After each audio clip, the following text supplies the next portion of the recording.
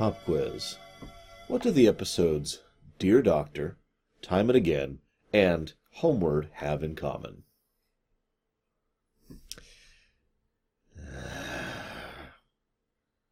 Actually, the episode I am most reminded of is a Voyager episode called Alliances, which I usually list as one of my least favorite Voyager episodes.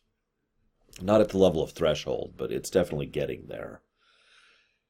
Now, you're probably thinking, why? If you remember, when I went back through Voyager and I was reanalyzing Alliances, the weirdest thing is it was actually a decent episode right up until the end, at which point it pissed me off so hard that I left the episode infuriated. This episode's actually kind of the reverse of that. It pisses me off, and then the rest of the episode is decent.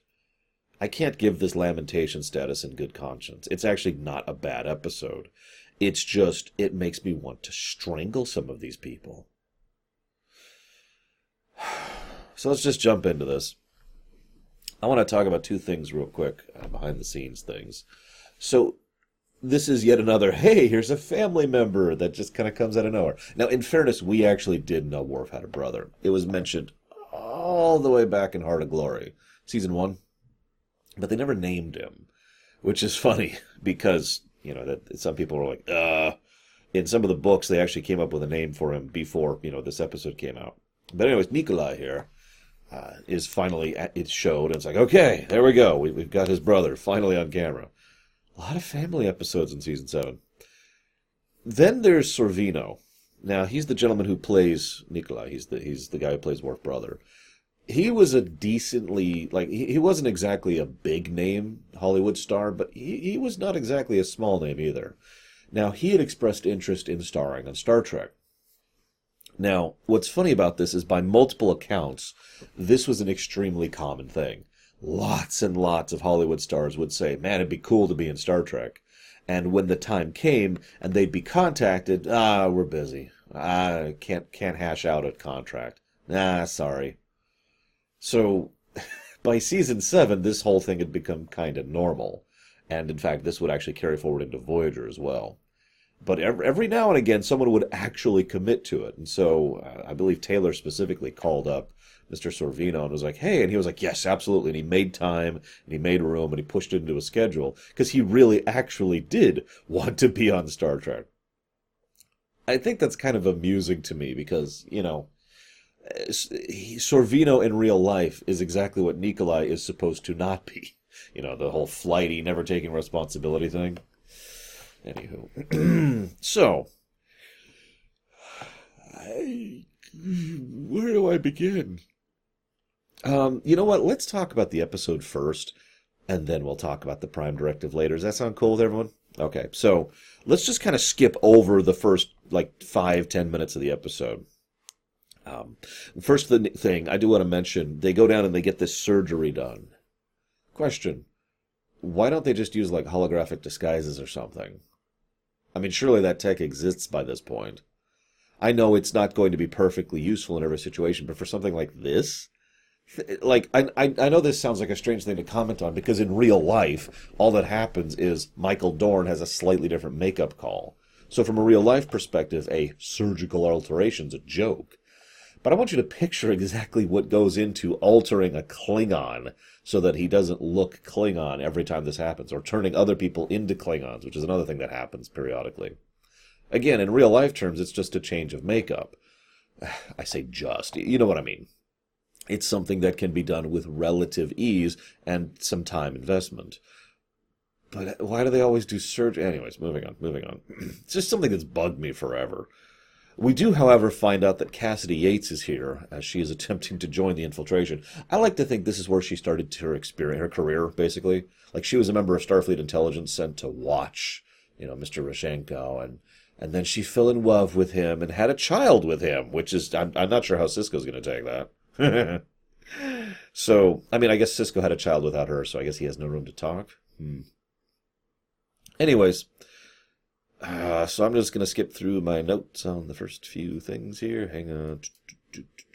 Okay, so then we get to the main thrust of the episode. Now, let me just go ahead and say that, I keep wanting to call him Sorvino. They actually call this the Sorvino switch, this tactic. It's actually referenced over in Insurrection. But Nikolai's plan here is actually freaking brilliant, in my opinion. This is actually where the episode really works for me. In fact, this is so cool that this is one of those, oh, this is a perfect use of the holodeck kind of situations. I keep pointing those out when they use the holodeck intelligently, because they usually don't.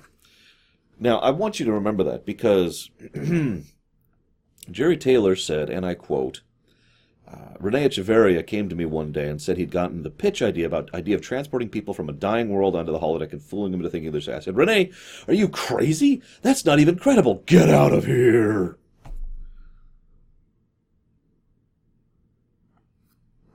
Anyways, so this is an extremely credible and very logical idea, and is a perfect outcropping of the holodeck technology. In fact, if you're paying attention, the only reason that anything goes wrong is because of the fact that they had the whole plasma leak problem, which was causing the holodeck to malfunction. If the holodeck hadn't been malfunctioning, no issues the whole episode. Now, I actually think it is legitimately brilliant the way they use this. This is a combination of a person on site to manage the situation, people monitoring it carefully, the holodeck itself, which is doing the bulk of the work, and stellar cartography and transportation. It's basically using a lot of the different technologies and operations of the ship in an intelligent manner to relocate people. Now, relocation is not something that should be thought of as a regular thing. Obviously, I don't want an American Indian situation. But this is a little different. This isn't, we want your land. This is, you're all going to die. So let's push you to someplace new where you can live. I hate to dig into the Prime Directive thing a little bit, but if they had been walking into this environment, into this situation with this mindset, they could have done this properly. They could have already had time, and there's this bit where Data and Crusher are looking at the planets and they have to make the best choice available because they have so little time to work with. If they had actually walked into this prepped, they would have already done all the research on what the best world to relocate them to would be. Because remember, it's not just about, is there a breathable atmosphere? There needs to be animal life. There needs to be animal life that isn't going to absolutely destroy them. It can't be Australia. It needs to be plant life that is edible for them. The soil needs to be arable. And there's all these little details about how settleable a place is for people who have the technology level of tents. Right? Huts. This is what we're dealing with here. So you need to take that into consideration. Now they don't because they have the time limit, but they could have if they'd done this in advance. They also could have done this. The episode posits the idea that when you're being transported, you're not aware of it, which is funny. I think Lieutenant Barclay would disagree with that. But regardless, I suppose they could just be like, eh. But this brings me to something, and I have to point this out. I know that the episode needs some kind of dilemma, so the holodeck malfunctioning does make a degree of sense to go on that. It's a little cliched, but whatever. And I do like the way they kind of work the malfunctions into the narrative. That's kind of neat. I like that. But I have to point out, Geordi flat out says the way to fix the holodeck is easy. Shut it down for a few hours, do the repairs, and pull it back up. Why don't they just do that while they're sleeping? Well, what if they wake up while they're sleeping? Drug them. No, seriously. Pump some sleeping gas into the room so they all pass out. So they are all knocked out, and then turn the holodeck off, do the repairs, and turn it back on. Boom. I'm actually a little astonished no one even suggested something similar to at least walking around with a hypo spray to people out would have worked, but no. Whatever. Moving on. So that's actually the only real thread of the episode right there. Is the fact that the holodeck's malfunctioning. Everything else, because that is the thrust of all of the dilemma for the entire episode. It's why Voron gets out. It's why the people are freaking out. It's why they have to adapt on the fly. It's why they have a ticking clock. And again, I get you, but it's a dumb dilemma because it's so easily solvable. I just came up with one option off the top of my head. I'm curious how many other options you guys can come up with to fix this. I'm sure there's several. Anyways, I suppose I shouldn't mention that we know people can be held in transport stasis for a little bit, too. So they could just beam them out, leave them in the transporter for a couple hours, and beam them back. What? Scotty showed them how to do that, and Scotty managed that for, what was it, 70 years? I think they could manage 2 hours. I know, he did lose the other guy, so it's not a perfect solution. But again, there's a difference between 70 years and 2 hours. Anyways. So, Worf gets really upset at Nikolai, and that's something I'm going to get to in a minute. But then Worf is talking to Vorin. Now, this is actually kind of neat. First of all, Worf just kind of awkwardly stumbles his way through this, but he does actually come up with an interesting concept. Verbal history. This is actually a real-life, I don't want to say problem, but it is kind of a problem. There are real-life cultures who had, I got to use past tense here, verbal history, verbal pass-down of knowledge and chronicles and whatever. And so, from a historical perspective, as an amateur historian, I can tell you that actual professional historians have been consistently frustrated with trying to come up with the closest thing to an approximation of what actually happened with regards to several cultures, because it was all spoken. And there's a billion problems with that. I know, written history isn't exactly perfect either, but it's usually considered more credible than, well, right? Nevertheless, it is interesting that he brings up that alternative. Vorin, of course, then speaks of the Chronicle, and there's an obvious, the past is important to him thing going on. Good setup. It is good to know that Dr. Geiger here is beginning his career as... Okay, I'm sorry. So the guy who plays this guy is the same guy who played Dr. Geiger over in The Cards, which was right before the end of Season 5 in DS9, right before the Dominion War. Literally the episode right before it. He also played Sulan over in Voyager, the Vidian. He also played the guy who the Vidian stole his face, which was also a nice touch. I just wanted to point it out because he's kind of a good actor and he does some good stuff here. Anyways, he does do a good job with his role, because when he finds out, he manages to portray a very good form of panic. Most actors, when they're told, you are panicked, they start flipping out and flailing and screaming, and that is a valid response. But in my experience, real panic is quiet. Real panic is when your system basically just straight up locks down, and you have trouble functioning because you are so afraid, because your system, your mind cannot process what's happening. And that's exactly what he portrays. He's someone who's just kind of walking blindly, and then he gets more and more and more into the corner, and he's shaking just a little bit. And he looks at them, and he's not like wide-eyed. It's more like he doesn't know what to do with his eyes. He's just staring at him like, where am I? Good job. That actually is awesome. This is another reason why, even though the holodeck situation is so solvable, I can forgive it. This is a cloud effect situation, because some good stuff comes of it. He does a good job of this. Troy does a good job here. I'm a friend of Nikolai, a friend of Worf's, and that makes you my friend, and that means I'm not going to hurt you. I promise. I am not going to hurt you. And she uses the connecting point there to try and reach out to him, to establish something that she knows he knows, to establish a point of sanity in what's going on in him. It's very well done. It's excellent. This is Naren Shankar wrote this episode, and he actually does a very good job with most of it. And this is one of the reasons why I'm willing to give it so much slack, and why I cannot give this lamentation status, because there's some good stuff here. He then ends up on sickbay, and Picard talks to him, and he's like, yeah. So, and you get the impression, because there's this little bit when Picard walks over and Troy says, here he comes now. You get the impression Troy has basically been talking to him nonstop this whole time. Like, come on, let's get off 10 forward, let's walk down the corridors, let's go to the sickbay. And you could just tell she's just been talking to him and keeping sure that he hears her soothing tones. It's okay, there's nothing actually wrong. This is a little bit out of your expertise, but this is something we need to explain to you. And this is going to sound weird, but I think he takes it... I don't want to say he takes it well, but I think he takes it correctly. This is, in my opinion, a good presentation of what someone would actually react in these circumstances. Congratulations! Your world is dead. And we saved you from it by bringing you to our ship. You weren't supposed to find out we were here. Sorry. But now that you know, well, now it's your choice. You get to decide what's happening here. Now, this then leads to Worf arguing with Nikolai, which has been the whole episode. Now, this is going to sound like a weird point, but I'm grateful that Worf has a clear blind spot for his brother. I've actually talked about this concept several times in fiction, where someone just, they don't think the same way they usually do when it comes to a certain person, because that person's a blind spot for them. It just provokes them, or hurts them, or affects them in some way, usually emotionally, so they don't think straight. I have people like that, and I'm sure most of you do as well.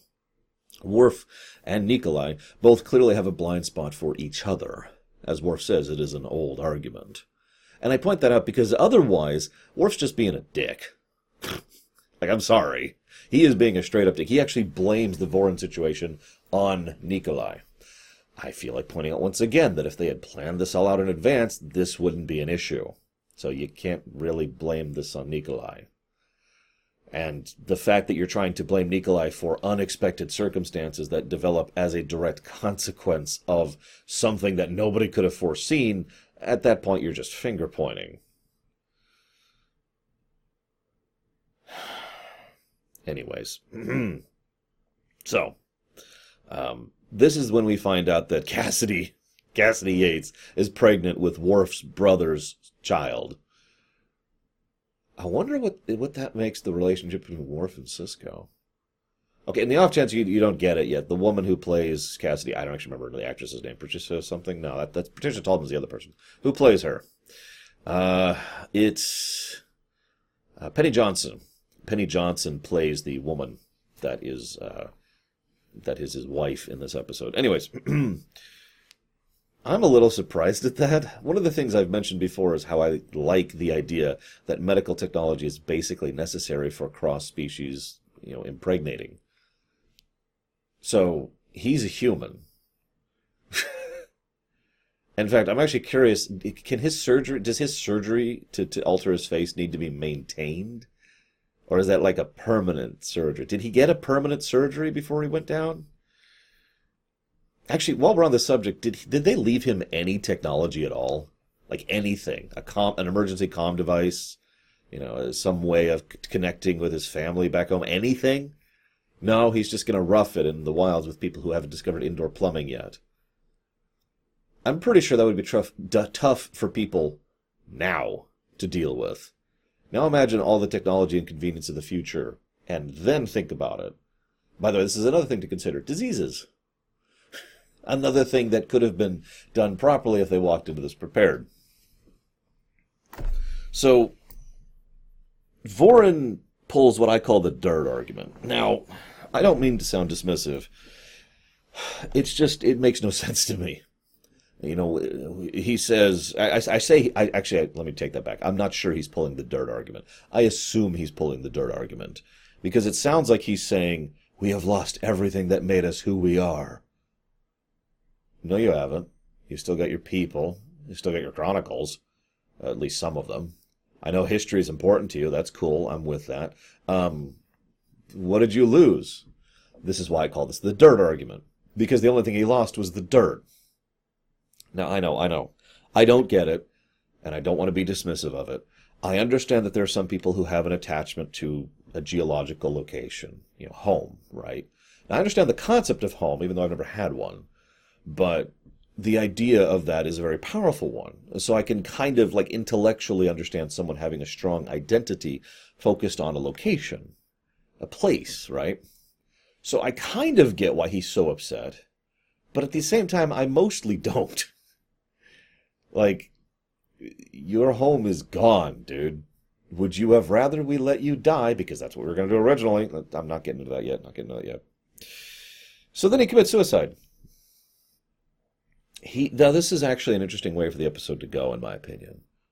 Also, I just got flagged on YouTube for saying that word. That is so stupid. Suicide. So, just to make sure, he commits suicide because he couldn't reconcile the choice that was being put upon him.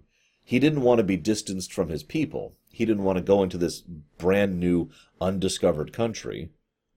He didn't want to tell them the truth because that would either screw with their ability to think properly if they believed him, or brand him as a madman for the rest of his life. But he didn't want to lie to them either. It's actually a pretty good dilemma, and it works surprisingly well. Him killing himself, well, again, is actually pretty realistic. As I said, they did a good job of portraying what someone like this probably would actually react to, given the circumstances. It is still a damned pity, I will absolutely admit. And I'm kind of with Picard. It would have been nice if, he had served as kind of a bridge and there could have been the very beginnings of cultural contact with these people. Instead, Picard takes credit for our plan for him. I'm not even going to get into that yet. So Nikolai stays behind. Worf takes one of the chronicles. What? Isn't that like a big, important thing that everyone... whatever. Is that everything? I think that's everything about the episode. All right. So I hate this episode. You know why.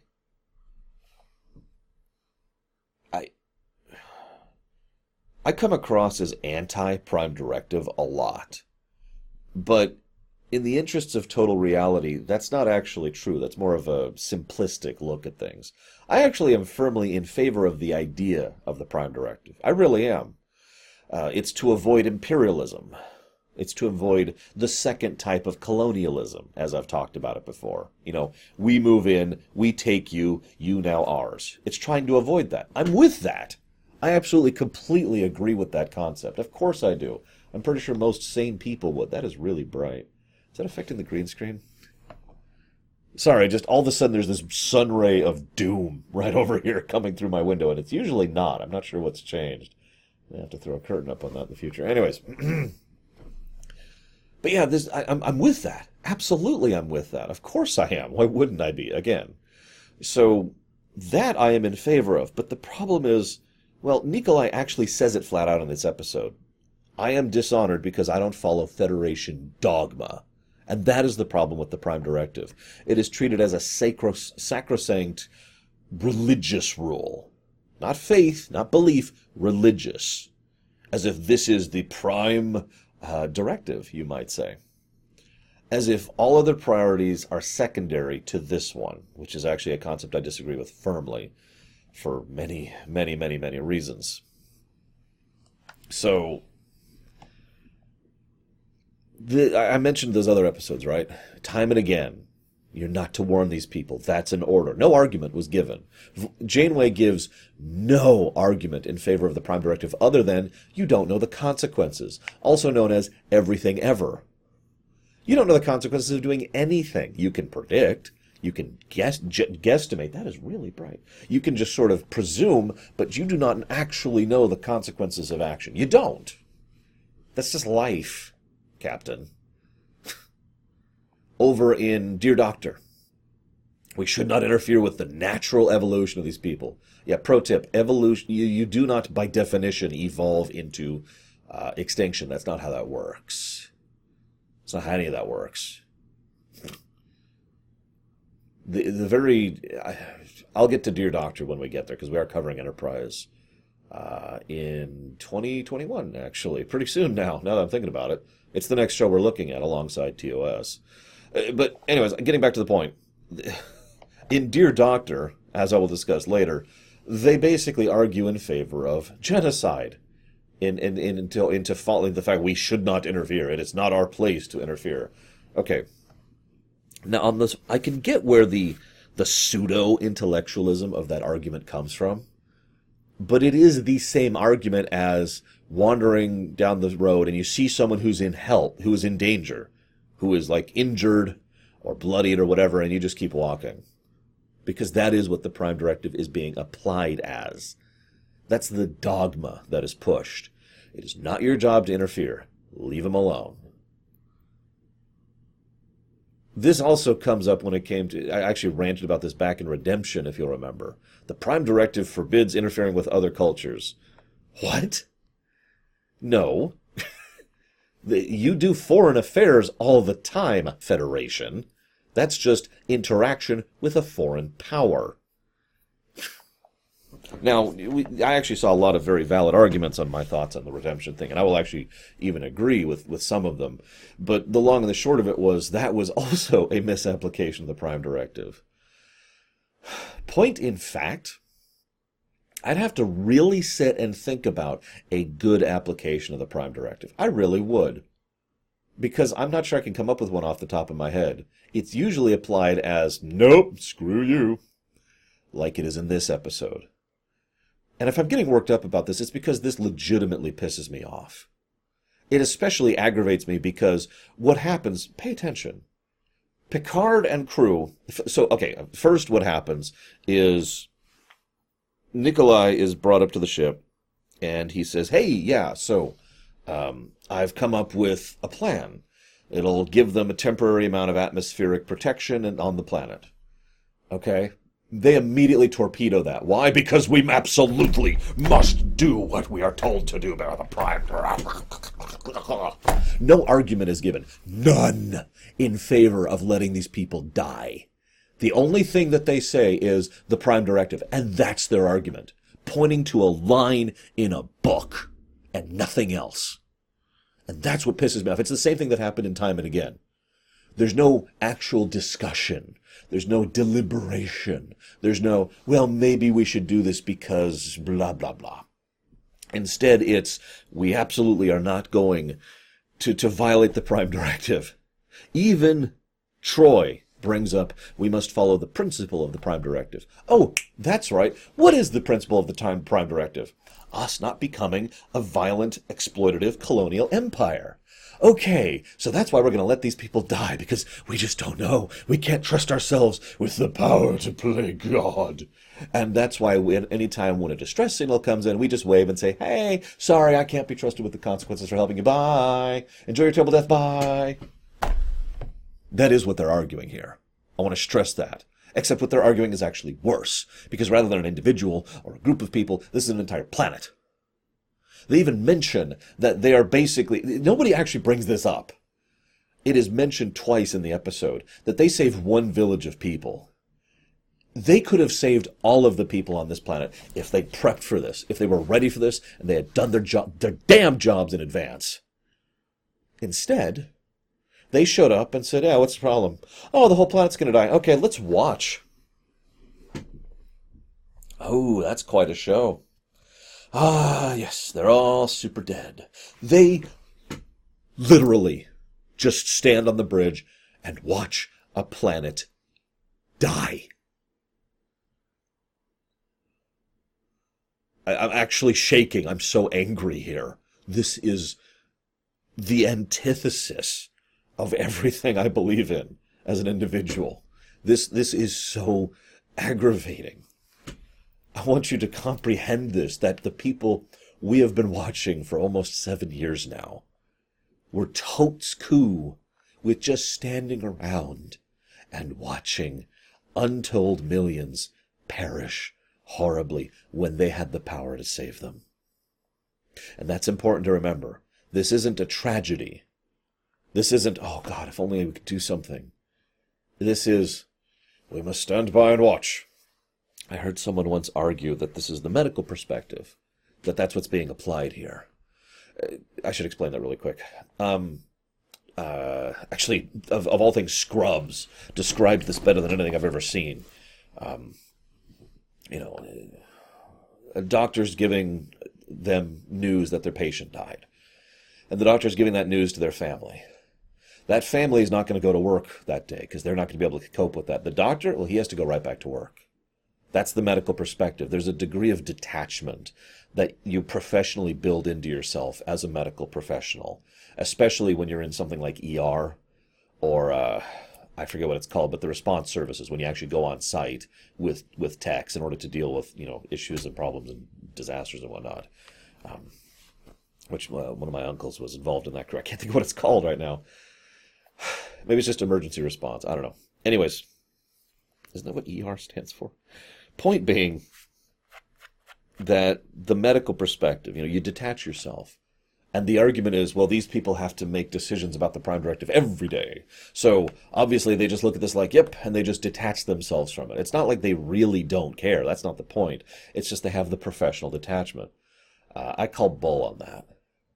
The point of the medical professional thing, the whole medical detachment thing, is so you can keep doing your job in trying to save as many lives as possible. It's there for when you can't. It's there for when you fail, because you will. There will be times when you lose patients, or you can't help them, or you can't prevent whatever's happening to them. And they will lose a leg, or they'll lose their sight, or they'll lose their life. And the medical mindset, that whole thing, is to help you cope with that so you can keep doing your job because you've got work to do. That is not even applicable in this situation. Because that's the key part. These people have the technology, the power. They arguably had the time to fix this situation. They didn't, they won't, they don't. That is a choice. The equivalent would be if an ambulance stopped on the side of the road and saw someone and they had the power to save that person and they just stood there and watched as they died. Because that's what happens in this episode. If the Federation had done its damned job, they would have been able to have ships with holodecks ready to save all of the people on this planet. They would have already done surveys and sent out science vessels to find a new hospitable planet for these people. They would have mapped out exactly where each village would have to go. They would have experts already who would integrate it into the villages in order to allow them to shift into their new society and to be there on hand in case anything goes wrong. They would have had all this prepped and ready in advance. They would have started doing this when the storms had just begun. Instead, they only find out about this situation because Nikolai sent out an emergency distress signal and was desperate enough to try and save one village because they wouldn't let him save more. How many other people died in this episode because they stood and watched?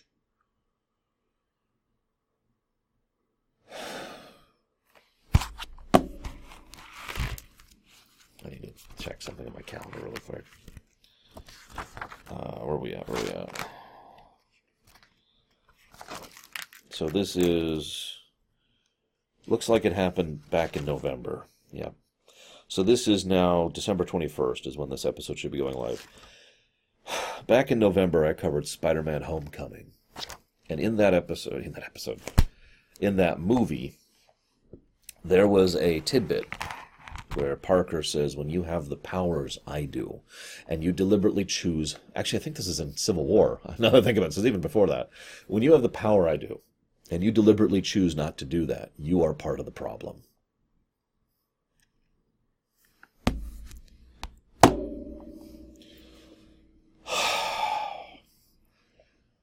I'm sorry for ranting so much. I really am.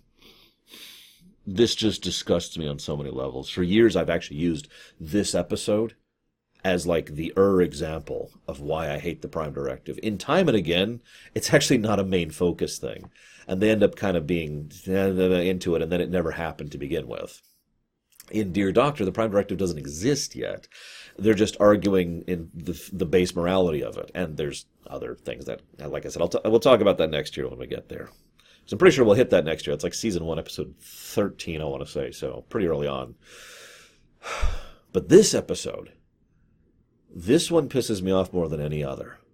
Because this is the most clear-cut, we have the power to help, we had the power to help, we deliberately choose to stand by and watch. And, this is the best part, when Nikolai forces the issue, they're like, okay, you've terminated your career. So, I just saved hundreds of lives, is what I just did. I mean, honestly. Also, what career? Whatever, let's not get into it. I'm blown away by this. I really am. He effectively does the incorrect thing. I'm not sure how to define that. He does something, let's put it this way. He does the moral thing, which is illegal, in order to force the situation so they have to help these people. And it works. It usually does. Because now it's a problem. Now they're on the ship and Picard can't just go down with a phaser and go...